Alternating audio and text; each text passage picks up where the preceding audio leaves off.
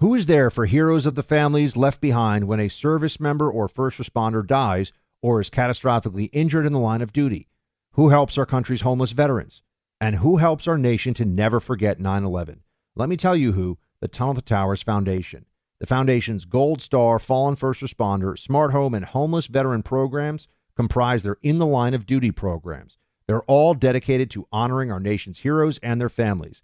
The Foundation's Never Forget programs engage people in 9/11 remembrance across America.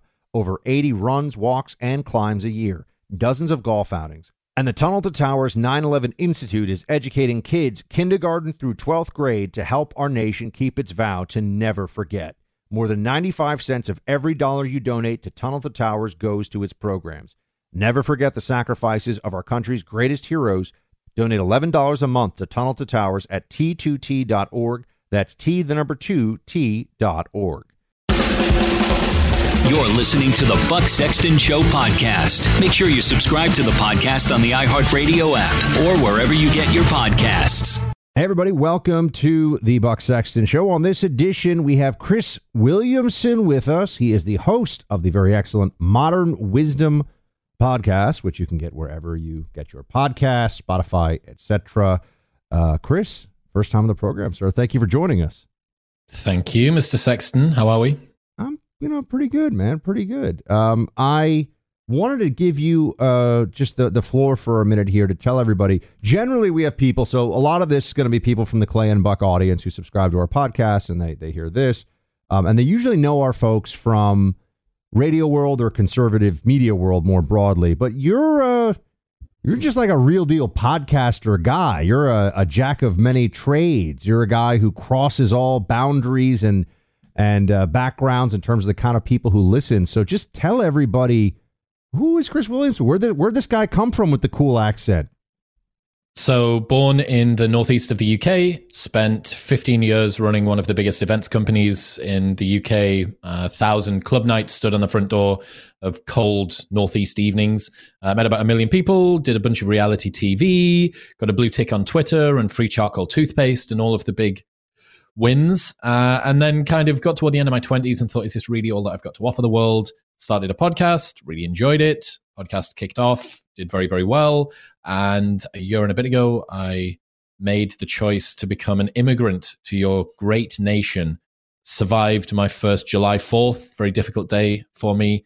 And I've done 2 Thanksgivings now. And I think that pretty much means that I'm here to stay. That's fantastic. I was going to say the first step is getting you to become an American, which is obviously the best decision anybody can make from the UK to anywhere else. But then it would be to get you to a wonderful red state in America. But I believe you already inhabit one in Texas. Austin, Am I right Texas, on that baby. one? Yes, sir. The Florida, Texas, you know how there's like Yankees, Red Sox, and there's these rivalries. The Florida, Texas red state rivalry, which is a friendly but increasingly fierce one because, Texas was the heart of conservatism in America for, well, certainly for the last few decades. And it was actually California a little bit before that, which people forget, but that's a whole other conversation if you go way, way back to the 80s.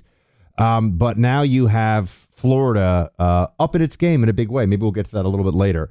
Let's start with this. You do a podcast which allows you to find out the most interesting things from people who are trying to find out the most important things in their discipline, their area.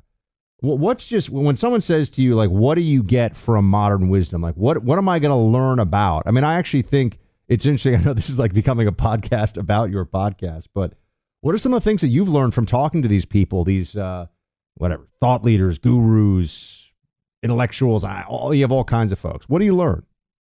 So I've had about 600 episodes now, 100 plus New York Times bestsellers, people like Jordan Peterson, Andrew Huberman, David Goggins, Jocko Willink, et cetera, et cetera. You learn an awful lot. My curiosity is pretty big. One of the common themes between everybody recently, I think, has been a concern about fragility for the new generation that's coming through. I think everyone is unimpressed by the work ethic and the resilience of people that are coming through. I don't know. I wonder why that's the case. I don't disagree with them. That's been something that I've been very interested in recently. Declining birth rates has been something else I've been very interested in recently. But the show for me is mostly about finding out about myself and the world around me, understanding human nature, why I am the way I am. And really, let's talk about the Gen Z thing for a second, right? Because when I do on the podcasting side and then TV, I feel like I generally end up speaking to people who are on the younger end. And then, Twitter and social media is probably the youngest end of what conservative media people are, how they're interacting with audience. And then, terrestrial radio, old school radio, you tend to have an older audience. And I hear from them, right? I hear from the boomer squad. I love them. I got a lot of boomers who listen. I hear from them that the generations below them are, not showing up, not doing the hard work, all that kind of stuff. What I think is interesting, though, is that I'm a millennial, believe it or not. And I'm as old a millennial as you can possibly be.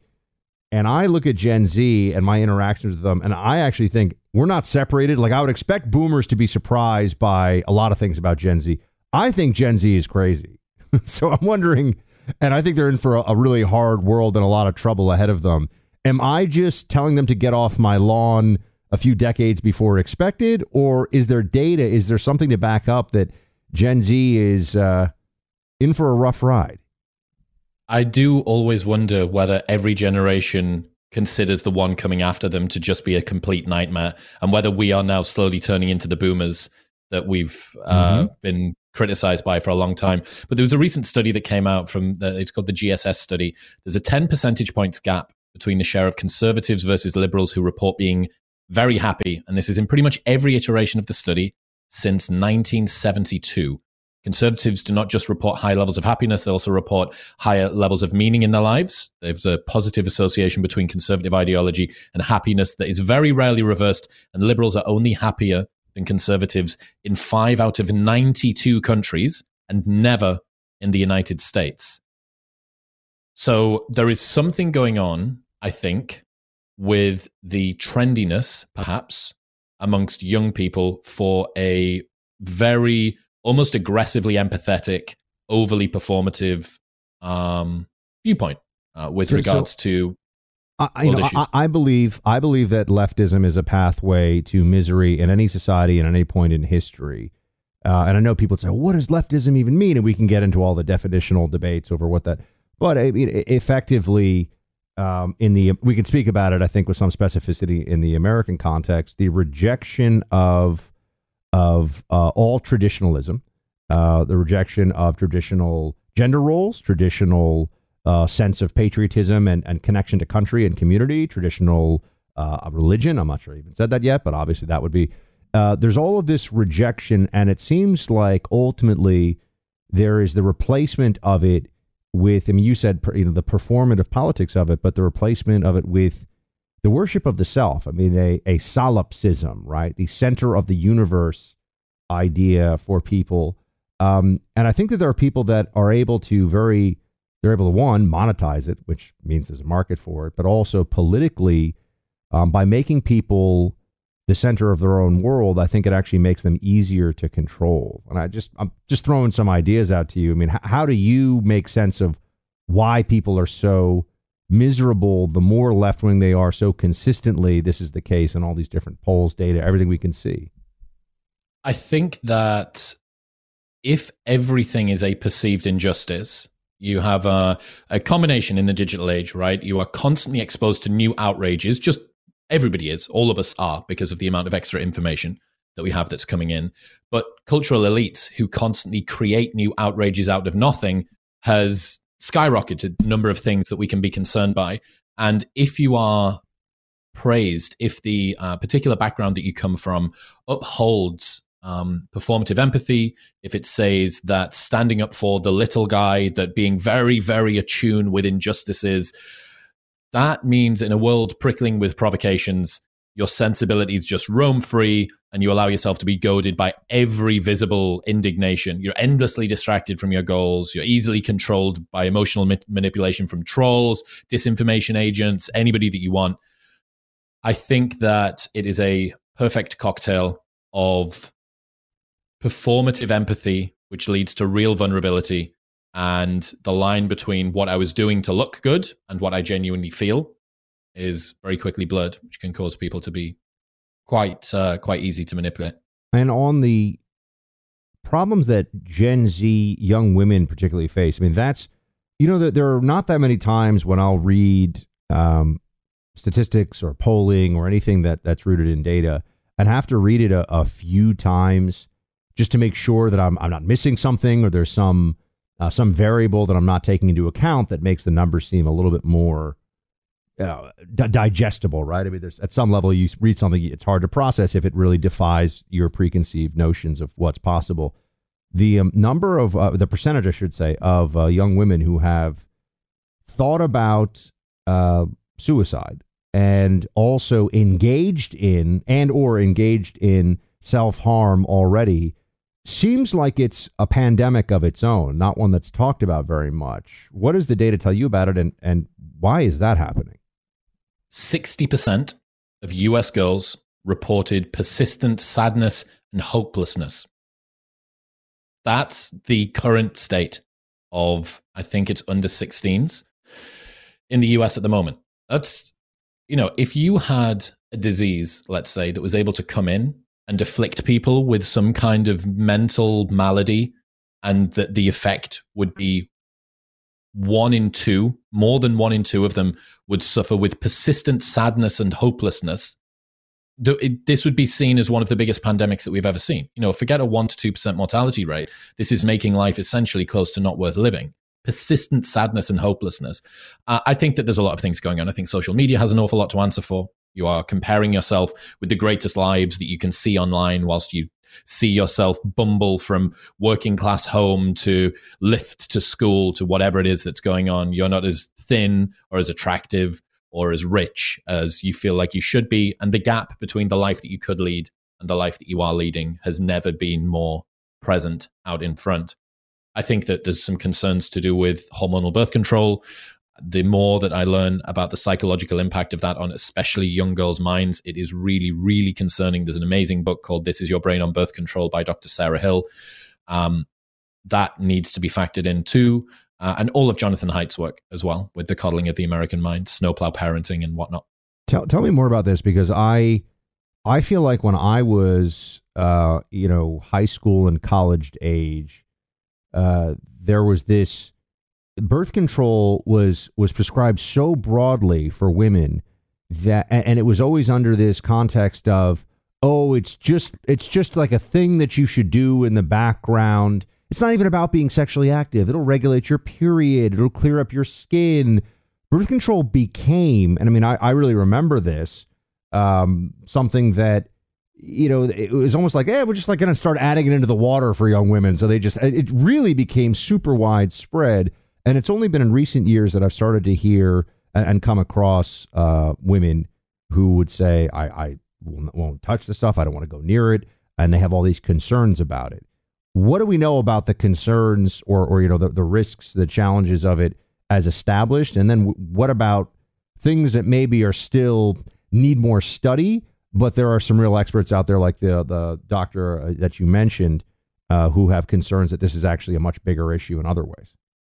If anybody wants to check out a full hour-and-a-half conversation with me and Dr. Hill, they can just search Dr. Sarah Hill, Chris Williamson on YouTube, and it'll come up, or it'll be on Spotify and Apple Podcasts and stuff. But there are a whole suite of things that occur beyond simply suppressing your ovulation. There is increases in depression and anxiety. Particularly what's concerning is that there is a potential, if you take birth control during the formative years, i.e. your teenage years, when your brain is still forming, it can lock in a particular type of folding within the brain, which makes these tendencies towards depression and anxiety irreversible, that you are creating a lifelong susceptibility to these kinds of concerns. There is some pretty strong evidence that suggests that women on birth control optimize for different types of partners. They seem to optimize for partners that are providers rather than protectors. So they will optimize for objective metrics of success, stuff like their earning capacity, their education. Now, in a world where 2 women for every 1 man is completing a 4-year US college degree by 2030, this is going to worsen an already imbalanced education market, because the guy that might be a blue collar worker, but really handsome and rugged and a fantastic sort of masculine man, is going to be overlooked by a woman that's on birth control. Now, the problem and the kicker is that when that woman comes off birth control, all of these women, statistically on average, have a much lower level of sexual satisfaction with their partner.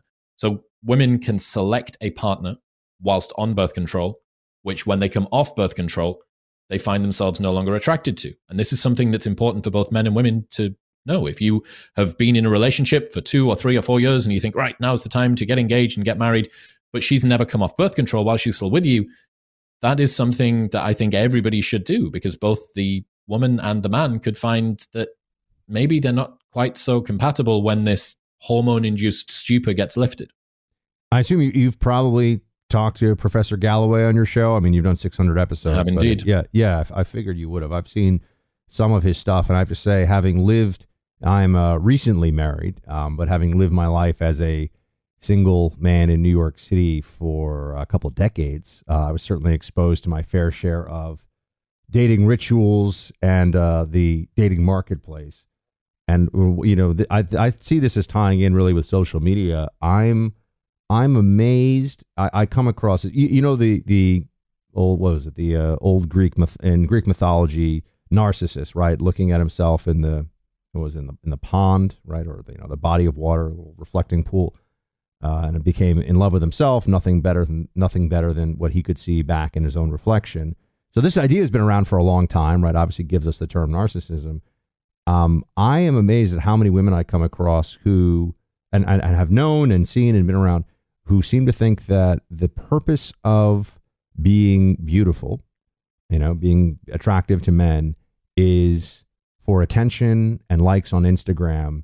And they give very little thought. And of course, going out on dates and having men fly them around the world and things like that too. But very little time spent thinking about who should I marry and who is going to be the father of my children. And they start thinking about that at like 35. And it's a shock to them when they find out that's not a smart timeline. Am I mansplaining here, or is there any root for this in there, any basis for this in objective data and expertise? I think whatever you do is mansplaining, but that's with true. regards to the data, I'm not too sure. In my personal experience, I've met an awful lot of girls in nightlife, and awful lot of them have been very good looking. Thankfully, not many of them have had that particular mentality. That may be a New York thing, a cosmopolitan city with more wealth, more ceilings that you could break up through.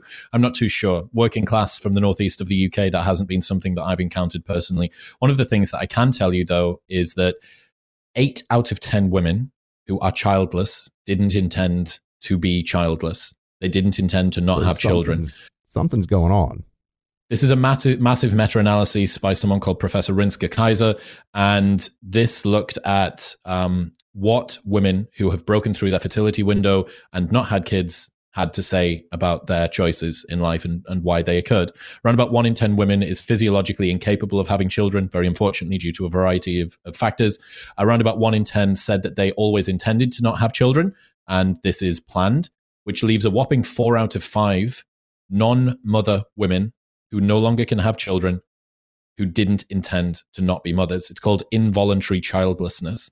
And the most common reason for this is that they didn't, life circumstances, as it's called, and the most common life circumstance is not meeting the right partner sufficiently early before they break through the fertility window, which could be facilitated by perhaps not thinking about things sufficiently seriously. I do think it's important to not necessarily lay this at the feet of women when you have finally had the opportunity to go to university, and then after you come out of university, your mother and your grandmother basically didn't.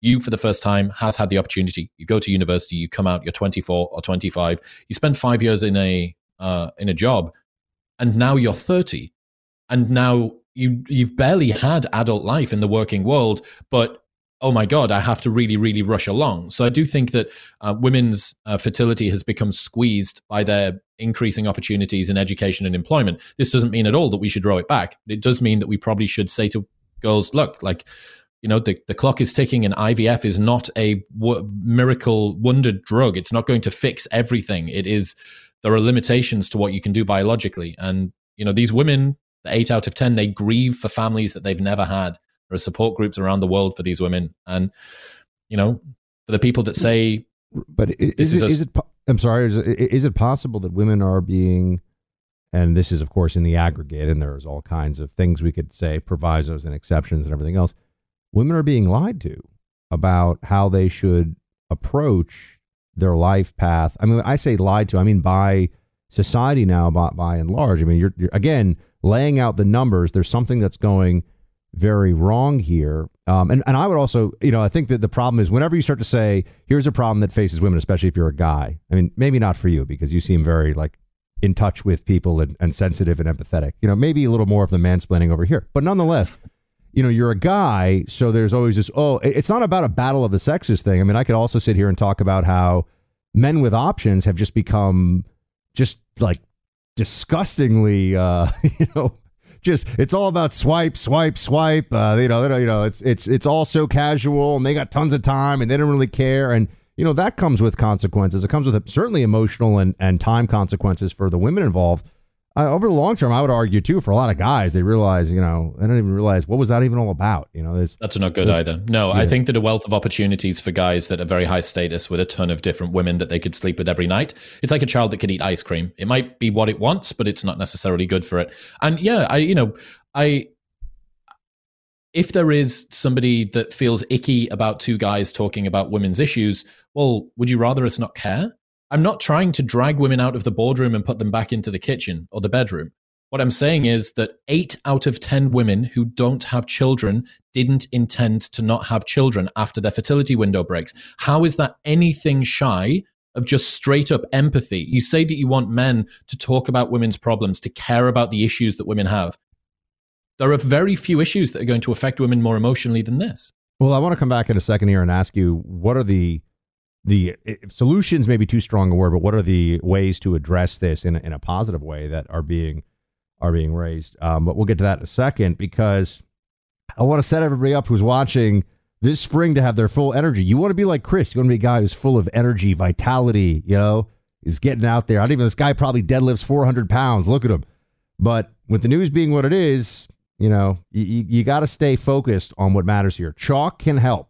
This company provides all natural supplements that help people restore their energy potential every day. It's a daily supplement formulated to restore lower testosterone levels in men to their previous levels. Our diets and stress levels just don't naturally provide for us for testosterone levels as they used to. Chalk's leading ingredient is their male vitality stack. It's proven to restore 20% of the lower levels in just 3 months' time. You'll feel the positive effects and experience an energy potential that you haven't in a long time. Chalk produces their products with the highest level of purity. It's potent, and it makes a difference. That's why the Male Vitality Stack is effective as it is. Sign up, check out Chalk's Male Vitality Stack. Use promo code BUCK when you go to chalk.com. That's CHOQ, chalk.com. Promo code BUCK. You'll get 35% off. And chalk.com. Go check it out. So that's interesting. I do want to, let's ask about addressing the female issue of the childlessness, but also masculinity, sir, since we're just talking about testosterone and the decline thereof, which is also, I know, a scientific fact in reality. We'll get to that in a second. But all right, so the people see, my concern is that when we sit here, we talk about women are without child, and usually that means without, in many cases, I should say, without a family of their own as well, right? Those things tend to go together. Not always. Some women get married and don't have kids, but a lot of women end up not getting married and not having children. I have my ideas for how this could be solved for a little bit, but I want to know what do the experts, you sit down with experts in fields like this, what do they think can be done about this? One of the problems is that it's a multivariate problem, which means that there is no single silver bullet to fix it. Some of the suggestions that I think that would be fruitful would be encouraging in-person dating again. So since the advent of Me Too, which was a much needed pushback against men that were using their positions of power to manipulate women into sex, which is not something that anybody, man or woman, should want. However, it can overcorrect and take it to the situation where women are terrified to be approached by men and men are terrified to do the approaching, which means that you've seen these gym TikTok videos of guys that'll go over and ask if the girl needs help unloading her glute bridge deadlift workout or whatever, and they're now on TikTok to a few million people being called a creep. That sets a very worrying precedent because 86% of women say that they want a man to make the first move, but 80% of men say that they will not approach a woman for fear of being seen as creepy. Yeah, it's one thing to tell people my dad, I will tell you, he was always, you gotta ask, you gotta ask for the number. You've got to get, and if you get rejected, it's fine. You just take it like a man. You say, well, it's nice to, and this was sort of part of manhood training for, I think, a lot of people, not just me, for whatever that's worth. But now, I think that, you mentioned those videos.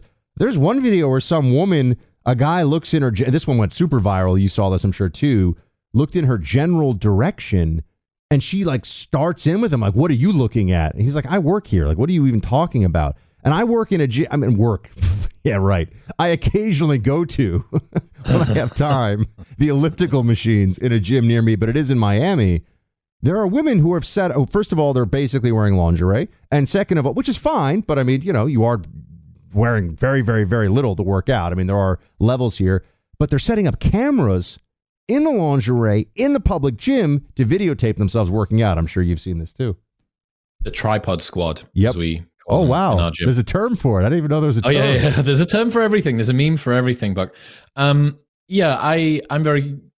think that trend is very quickly being reversed. I think that women understand that everybody pushed back against those videos, right? Everyone has pushed back against them because it was seen as ridiculous. But yeah, man, 86% of women say they want the man to make the first move, and 80% of men say they're terrified of approaching a woman for being seen as creepy. In a world where 1 in 3 men hasn't had sex in the last year, aged 18 to 30, that tripled from 8 to 28% from 2008 to 2018. In a world with that, we need to be doing things to foster more of these kind of relationships. And I know that you were going to talk about masculinity.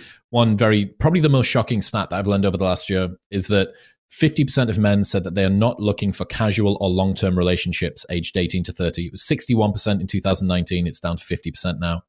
Both you and me have been through the ages of 18 to 30 and understand the reality-bending torment of the male sex drive during those ages.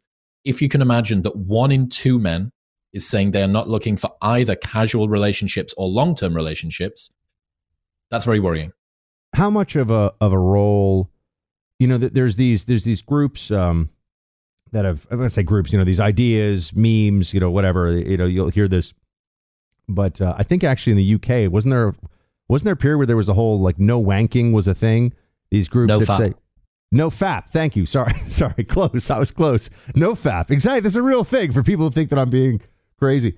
But I've seen others who are making this, and it always ties in really to, that's a little more specific, but the proliferation of pornography. Everyone always talks about this, technology, obviously technology comes with great things. There's downsides. We're all figuring this out. Hopefully Chris and I aren't both going to end up being, replaced by AI machines in the next few years. But it seems to me that the proliferation of pornography online is something that humanity wasn't really prepared for, and is just starting to figure out how bad it is for these. I tell people this, I made going on 15 years ago, I was just no porn, done. I don't want to see it. I don't want to look at it. I don't, and I found it was both freeing and helpful as a guy to just be I just don't do that. There are a few supernormal stimuli in the modern world. So French fries would be one of them. The saltiness, the crunchiness, the fluffiness is a food that we would have not been evolved to have been able to deal with. And you were able to see now within 20 minutes on a single iPhone, more women than you would be exposed to in your entire life, ancestrally. So it is absolutely something that's a supernormal stimuli. One slight white pill that should push back against too much concern is that the story you tell yourself around your porn use seems to be very, very instrumental in how it affects you.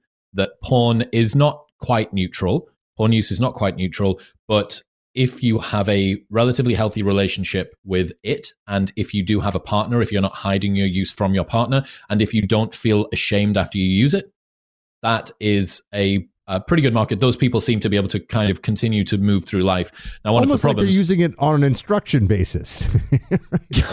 Perhaps it's a little more of a DIY feel to it. Yeah, it seems that way. Yes, but as you said, almost anybody that realizes that they don't like what porn does in the world is probably not going to feel particularly good if they use it themselves. Now, the problem comes if you have someone like that who doesn't do what you did and recount use of porn and say, I'm not going to bother using this anymore. If you have someone who doesn't like it, but continues to use it, that is a recipe for bad relationships, for reduced sex drive. It seems to have a downstream, a pretty big host of stuff. Couple that with social media and video games, and you have neutered a lot of men's goal-seeking and reproductive chasing behavior. I want to ask about how society is also suppressing what I would argue are masculine virtues, and what you've come across from your conversations, both your own research and conversations with experts about that. We'll get to that in just a second. But it makes all kinds of sense to have life insurance, particularly when there are people relying on you to be there for them. You want to have life insurance just in case, right? I got married earlier this year, so life insurance is something that I have now, and you've got to have it too. The right insurance plan gives you peace of mind because if something should happen to you, your family has that safety net to cover mortgage payments, college costs, and other expenses you've been providing for. Even if you have some life insurance provided by the job you have, it may not be enough. So now's a good time to future-proof your family's finances. Get some life insurance. Policy Genius gives you a smarter way to find and buy it. Policy Genius was built to modernize the life insurance industry. Their technology makes it easy to compare life insurance quotes from America's top insurers in just a few clicks to find your lowest price. With Policy Genius, you can find life insurance policies that start at $25 per month for $1 million of coverage. Some options offer coverage in as little as a week and avoid unnecessary medical exams. Your loved ones deserve a financial safety net, and you deserve a smarter way to find it. Go online to policygenius.com. Click the link in the description to get your free life insurance quote. See how much you could save. That's policygenius.com. So I'm speaking to Chris Williamson here. Life genius. This guy knows all kinds of things about how to lead a life rooted in modern wisdom, also the name of his podcast. And that's where I can also now take the conversation to. It feels like what would have been described as how old are you? I don't even know how old you are. 35. 35. All right. So I'm 41. So I'm a little bit, just wait to get to be my age. Your shoulders start to hurt for no reason. Your knees. Already there, Buck. You probably do a lot of yoga and stuff though. So but you got like 5 or 6 years.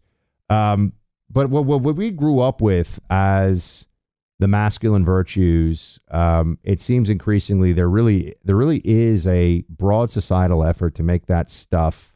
I mean, toxic masculinity is the obvious phrase that's used, but to suppress it, and starting also at a very young age. For young men, they're boys even, their rambunctiousness, their the things that we would associate with boys will be boys, and they get older, and this is what a man should be. It feels like society's trying to turn all that on its head. How much of that is real, and how bad is it if it is real? I think that there are some real concerns to do with how society sees boys and masculinity at the moment. You spoke about toxic masculinity. I actually found recently, for a debate that I did out in Qatar, a bunch of different headlines that were accused of being toxic masculinity that had come through in the mainstream media recently. Brexit, toxic masculinity, the election of Donald Trump, not wearing a mask, eating meat, physical fitness, toxic masculinity, hip hop, smelling of Axe body spray was toxic masculinity. I may agree being with interested that, but to be fair, you ever smell that stuff? I'm not a fan. Anyway, keep going. Pretty oppressive. Playing board games, being interested in cars, and saying hello or have a nice day. So there are what used to be simply unpleasant or perhaps slightly distasteful behavior by men has now become pathologized. And if you want to guarantee men not engaging in a conversation, you want to pathologize them. You want to basically make it out that there is something inside of them that needs to be exhumed or exorcised, right? Like original sin. You are broken. You are ultimately, it is your fault. And when we come to parts of masculinity that we probably should keep a hold of, the 2012 shooting in Aurora, Colorado, the Dark Knight movie premiere. So the shooter's a 24-year-old male. And in the midst of the onslaught, there's 3 men, 24, 26 and 27, who threw themselves on top of their girlfriends as these bullets are shot into the crowd. All 3 men died. All 3 women survived. That is precisely the kind of masculinity that will be gotten rid of if you want to throw baby, bathwater, and bath out altogether. Yes, and it seems that, unfortunately, this is also playing out. I mean, I had a lot of people with military and special operations backgrounds on both radio for many years now, and then even on the podcast. We had a Kiowa female Kiowa combat pilot, multiple tours overseas, flying one of those helicopters that's got rocket pods on it and machine guns, and was doing all the stuff that one does in a combat zone. And she said that the military is now being toyed with, and there's a social engineering that's going on that's meant to undermine the basic ethos of people that have to be willing to put their lives on the line, not necessarily in the same context as what you just mentioned, but for their country, as well as, for their comrades in arms. So I do think something's going on there. But switching gears for a second, one of the things, I came across your work. I've seen it on TikTok and some other places. And there are moments, I think there are distilled moments of insight from the work that you're doing that are particularly poignant, that are very memorable for people. What's something, though, that you've come away from one of your conversations that you say to yourself is a difficult truth that people need to hear, that you just, you want to spread the word about it, but, people don't. What is a difficult truth that people think, I want to find a way around that? I want to argue with Chris on that. But you're like, no, this is the way it is. So two would come to mind. One is that regrets are inevitable in life, that they're not a bug of life, they're a feature. You are going to have regrets in life. And when it comes to choosing between different things, a much smarter question to ask yourself would be, which regret can I live with, as opposed to which thing do I want to do? Because what you realize is over time, you're going to accumulate regrets, and those are the things that are going to hurt a lot. So if you do end up being faced with a difficult challenge, one that is risky but is going to be fulfilling and will close a loop and will mean that for the rest of your life, you don't ever have to wonder about whether or not you could have, would have, should have done that thing. That's something that's very good. The other thing, and this is a good question that I love to ask friends at dinner parties, is what is currently being ignored by the media, but in future will be studied by historians? And it's my belief that the birth rate decline at the moment is something which nobody is paying attention to. Climate change is the current existential crisis that is given an awful lot of focus. And in 30 or 40 years, you are going to have huge, huge cities all around the world with no one in them. Let's come back and dive into that in 1 second. Let's talk about the declining birth rate globally. Because, my friends, I got a good buddy who used to hate shaving. And as you can see, I actually just started recently. I got rid of the beard after, 5 or 6 years. But I'm one of those guys now who wants to make sure that I'm getting the best shave I possibly can. And I don't want irritation and ingrown facial hair, all that kind of stuff. So that's why you got to check out One Blade Shave. It's all you need for a clean, comfortable shave, leaving your face feeling great. One Blade. Big razor companies have been lying to you for decades saying more blades better. That's because the blades are crap. They're low quality. You want one blade that is super high quality because it is better for your face, better for your skin. One Blade state-of-the-art, award-winning razor design makes single-edge shaving completely natural and effortless. These razors have a patented pivoted head that hugs the skin and ensures the blade is always at the correct angle. And One Blade's handle is metal. It's not plastic. It's not some cheap crap that comes from overseas. This stuff is weighty and substantial and worthy of your face. To elevate your shaving experience, get 20% off your One Blade order when you go right now to onebladeshave.com/buck. That's one spelled out, O-N-E, onebladeshave.com/buck. You'll get 20% off your first order. They're the best razors you'll get absolutely anywhere. They're phenomenal. I've had them for years, and I'm now starting to use them again now that I'm actually clean shaven, which I had to get approval from the wife, Chris. Actually, funny story. We had a woman named Phyllis who wrote into the radio show, and she went on this like little tirade about how I was much handsomer before I had a beard. And everyone started laughing at me on the crew of the radio show and everything else. I was like, you know what? If the wife says it, we're going to give Phyllis what she wants. So now I'm a clean shaven man, and your wife has veto power over your facial hair. Yeah, she has veto power. Because come on, I mean, who else is really, you know what I mean? If I had my who else is it for? Yeah, exactly. It's like that's all really matters. All right, so we were talking about declining birth rates. I mean, I remember. I'm sure you've read it. There was the Mark Stein book, America Alone, I think it was. Maybe came out 15 years ago, and just crunching the numbers, and it was basically the West is done over a long enough time frame, just based on the declining birth rate. Except America, but now America's actually heading the wrong trajectory too. Tell me what's going on here with declining birth rates. We can start globally, then could bring it home to the U.S. of A. So 70% of people around the world live in a country which is below the birth rate tipping point, which is 2.1 children per woman. I don't know whether this is a something to be happy about or not, but the worst places in the world are currently in the East. So South Korea's birth rate is 0.8, which is absolutely insane. Japan are just over 1.2. So let's say Japan's got about 120 million people in it or so. By 2050, that's going to be 60 million. China, 1.2 billion. By 2050, 650 million.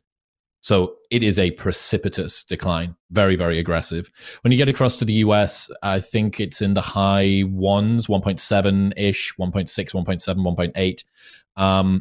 Not great. Now, you can fix this problem to a degree with immigration, but not massively, because even South American countries are having declining birth rates. So overall, you can move bits of the pie around on the world as much as you want, but the pie is still continuing to get smaller, and it is very, very concerning. Why aren't people having more babies in developed countries? And, obviously we know in the third world, it's very different. In the third world, they're declining as well by one child per mother every 15 years. So let's say you go to Ghana, you go to Chad, somewhere like that, 8, then it's 7, then it's 6, then it's 5. Each 15 years, it's going down. It seems like as soon as you industrialize country and you educate the women and give them the opportunity to do other things, those other life paths begin to compete with family life. And it's not the interesting stat. The most interesting stat around this is the average number of children per mother hasn't changed. It's the number of motherless women or childless women that has increased. So if you have your first, it's likely that you'll go on to have a second and a third and so on and so forth. The large difference is in the number of women who never start to have the first. And Go ahead. Just that is the highest point of leverage. And it seems that the most common reason, as we said before, 8 out of 10 women broke through that fertility window, didn't intend to not have children. Most common reason is life circumstance, didn't find a partner within time, because that fertility window has been squeezed by a combination of education, employment. Now you could say raising living costs, all that stuff, might be getting in the way. People feel like they need a 2-income household. Absolutely potential, but not good. What do the numbers tell us about female life satisfaction when it comes to pursuing family as the first priority versus a career? The current longest study of happiness is the Harvard study of adult development. It's been going for decades and decades and decades, and they've studied the same people, and then they've studied the children of these people. The strongest predictor of your health outcomes in life, of your happiness, of your resilience, are your number of family, friend, and romantic partners. That's it. It's relationships all the way down. Friends, family, and romantic partner. That's what is the best predictor for everything, every health outcome that you care about. Hello, acclaimed comics writer and notorious Scott Summers hater, Rosie Knight. Well, hello, Emmy-winning podcaster and totally unbiased Targaryen royal supporter, Jason Concepcion. Rosie, somehow the X-Ray Vision podcast has returned. It feels so good. It does. And like always, we'll be here every week covering the wide world of TV, movies, comics, and geek culture. That's right. We'll be talking about Batman, heroes of that stature, and of course, we'll be inviting our friends in the industry to come geek out with us and share stories. We'll hear from TV writers, from actors, comics creators, pop culture critics, and more. Nothing is off the table, because geek culture is pop culture, and we can't wait to share our love of it all with you every single week. Listen to X-Ray Vision on the iHeartRadio app, Apple Podcasts, or wherever you get your podcasts. So that actually pivots us nicely into what I wanted to ask you about as well, because I know that one of the things you've done on Modern Wisdom Podcast, which everyone should check out, is you've sat down with a lot of people who are super high achievers and also people who study super high achievers. I mean, I listened to your episode with David Senra. Is that right? Am I getting his name right? Yes, from Founders Podcast. Yeah, Founders Podcast. I've listened to and I listened to you talk to him, and then I listened to a number of Senra's episodes. I love the Enzo Ferrari, and yeah. But one thing, I know you've touched on this, and I just wanted your take, and I know you've discussed this on other forums, but because I think about this all the time, and I think about this in the people that I see around me. I mean, growing up in New York City, I certainly saw and was around people who were at that level of success where they are famous, rich, and powerful beyond the wildest dreams of 99.999% of the population. And some of them were deeply miserable with horrific personal lives. And I was close enough to it. I mean, I would sometimes be in the, I was like friends with the kids or the grandkids, right? Like I would be in the house with, and I'd say, okay, well, you got 15 billion or whatever, and you got a lot of properties, but you're also on wife number 4. Your kids hate your guts, and you look like you could keel over at any moment. You're only in like your 60s or 50s or whatever. You get the idea. Is extreme excellence worth the trade-off for most people? No. In short, no. I don't think so. I think that if you were to see the inner texture of most of the people that you admire's minds, you would feel far more pity than envy for them. That the price that most people pay to be absolute top peak flight achievers it's unbearable. It's an unbelievably high cost. And there was this really interesting study where they looked at the most common qualities that elite achievers had, the most successful people, what they had. 3 things: superiority complex, crippling insecurity, and impulse control. Superiority complex, you believe that you can do more than other people. Crippling insecurity, it drives you to prove people wrong. And impulse control, you can focus yourself and move yourself forward. So what does it mean that the people who we admire the most, that society says are the most successful, are the ones who have the least admirable internal states? Probably means that you need to work out from first principles what you care about in life. And you need to go after that, as opposed to doing what you think other people do for success. Because the people that are the most successful, I think, on average, are more miserable than the normal person. It does seem that, what was it? The Greeks had the concept, was it metron, like balance in all things? Yeah. Am I crazy on that one? I don't know. I might have just made something up. Metron sounds like a sci-fi show, but I'm down for it if you say it's legit. I might have just hold it out of your ass. Yeah, well, hold on. Moderation and good measure. Pan metron ariston. Is that right? There we go. Yeah. All right. Yeah. Sure. So I was like, in the realm of, this is what happens to a podcast. You just say stuff out loud as it comes into your brain, right? It was like part of the phrase, which is balance in all things, or, everything in moderation. Metron ariston, everything in moderation. Okay, there we go. Now I'm very good. It did sound like I had like a laser cannon instead of a hand, and I was like, doing somersaults around and shooting lizard people or something. Yes, but same basic idea. All right, man, Chris, I really appreciate you making the time. I know you're super busy. I wanted to give you this before you go. Everyone check out Modern Wisdom Podcast. Obviously, as you can tell, I've listened to a whole bunch of episodes myself. That's why I wanted to have Chris on. What is, we've talked about some things that are a little bit of a bummer, you could say, like the decline and possible collapse of the human species, the destruction of masculinity, a bunch of things, female mental health. Like there's some, look, you spend time thinking about things, it should be about challenges and ways you can fix it, which we've done a little bit of. What is, though, the most, if you're just trying to tell people about something that you have found from your work or from your reflection on all things recently that makes you hopeful? Pretty much everybody that's listening to this has spent time imagining just how catastrophic some scenario could occur, right? They're laid awake at night, worrying, neurotic thought loops, unable to sleep, unable to relax.